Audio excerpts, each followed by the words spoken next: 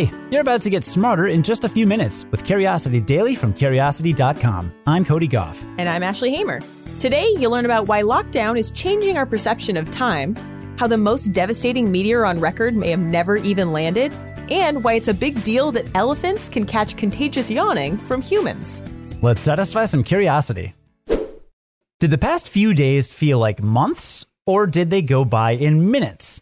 If you're not an essential worker and you're still locked down in quarantine, the answer might be both. For some people in quarantine, time feels like it stretches out and also like it's really compressed. Don't worry though, this is normal. Psychologists say that being on lockdown actually changes how we perceive time. And it all comes down to how we measure time. Psychologists say we measure time in two ways, prospectively and retrospectively. Prospective time refers to how fast time is passing right now. Retrospective time is about the past. How fast did the last day, week, or decade go by?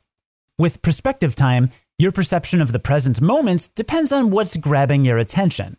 If you're immersed in activities, the hours may feel like they've flown by. If you don't have much to do and you're constantly checking the clock, you may feel like time is moving more slowly. But with retrospective time, that's reversed. That's because you perceive time in the past via your memories. The more standout memories you have, the slower that time will seem to have passed. If you haven't done a whole lot, you won't have many event markers to measure what happened and when, so time will seem to speed up. The thing is, you can feel both the slowing and the speeding up of time at once. Take, for instance, a week-long vacation. Remember those? While you're on the trip, time flies. Your attention is always on something new, so the present moment feels quick in perspective time. But afterward, when you show your vacation pictures to a friend, it feels like you were gone forever. You made so many new memories. That's your brain using retrospective time. But in lockdown, we're either bored or swamped with the same tasks every day, so the present moment feels long. But when we look back, we don't have any memories of what we did all day. The days blur together and whole months pass in the blink of an eye. So the next time you watch your Monday creep by, only to realize it's already Friday, you can blame the weird ways your brain judges time. One of the biggest explosions on record didn't leave a crater, and new research might explain why. So take a moment to travel back in time with me to June 30th, 1908. A burst of light appeared in the twilight over the boreal forest of remote Siberia. It soon took over the whole sky. A man who was sitting on his front porch at the time said his clothes began to feel like they were on fire. And just as his eyes were adjusting to the piercing light, the shockwave hit. It threw him almost 2 meters. He was lucky. He was also 65 kilometers or 40 miles from the epicenter of the explosion, which is now known as the Tunguska event. The Tunguska event released more than 100 times the energy of the Hiroshima bomb.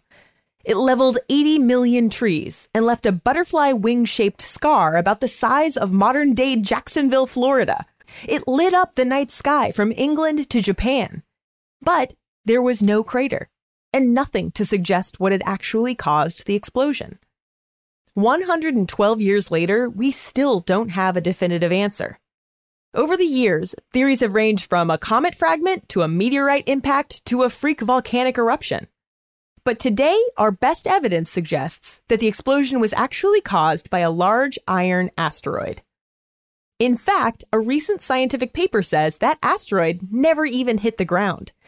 Russian researchers ran mathematical models of asteroids with different sizes and compositions, and only one matched the conditions of that fateful day in 1908. They say that the Tunguska event was probably caused by an iron-heavy asteroid larger than an Olympic swimming pool.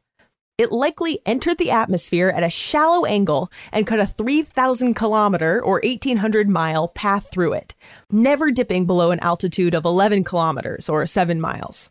Finally, it flung itself back into a solar orbit, like skipping a stone on water. This could explain the shockwave and the missing crater. It may also explain one of the more captivating effects of the Tunguska event, the way the night sky glowed for several days across Europe. The asteroid would have entered the atmosphere somewhere over Europe, where friction would have peeled iron off of the rock atom by atom to leave a streak of reflective dust in the upper atmosphere. If this asteroid had hit the Earth's surface, it probably would have been the most devastating explosion in recorded history. But it didn't. I'd say that's a close call. Yawning can be contagious, and scientists think the ability to catch a yawn is related to the fact that we're complex social animals, which is why this is so surprising. It turns out that elephants can catch yawns from humans. That could say something important about those big brains of theirs. Now, lots of animals yawn, but believe it or not, yawning in elephants wasn't documented until 2015. Elephants don't yawn much. I mean, researchers had to record a lot of video to confirm that they even do it. And those researchers accumulated hundreds of hours of footage of elephants in and around their enclosures in South Africa's Knysna Elephants Park, which is a facility for orphaned and rescued elephants. They discovered not only that elephants yawn like the rest of us, but also that yawns spread easily through the group. Now, contagious yawning within a species is rare on its own, but even more rare is a contagious yawn that jumps from one species to another. This is called interspecific yawning, and it's only been documented in dogs and chimpanzees. Now, we can add elephants to the list. For that experiment, the team asked the handlers of that same group of South African elephants to do a bit of acting. During the elephants' morning training time, the trainers faked yawns in front of the animals 10 times in a row. And wouldn't you know it, 3 of the 7 elephants in the trial actually yawned in response to the trainer. So why does this happen? Well, we know that contagious yawning tends to happen more in social animals with highly developed cognitive brains. But everything else about contagious yawning is still a mystery. While some researchers think that contagious yawning is a sign of empathy, others disagree. But as lead author Zoe Rossman told Curiosity Daily, the leading hypothesis comes down to the fact that yawning boosts brain arousal and awareness. It's possible that contagious yawning is an adaptive trait that makes some aspects of group living easier.